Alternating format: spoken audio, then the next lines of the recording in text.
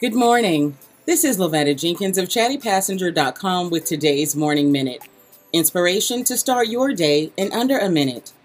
Today's positive thought says, you must expect great things of yourself before you can do them.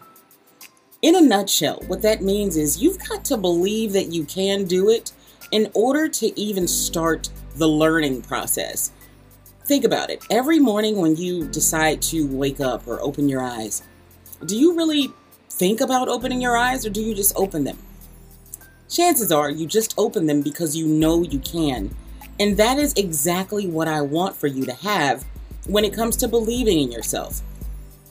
Do it simply because you know you can. Everything you desire, everything you want to learn, you are capable of. All you've got to do is believe in yourself and then go after it. This has been Lavetta Jenkins of chattypassenger.com with today's Morning Minute. I'll see you tomorrow.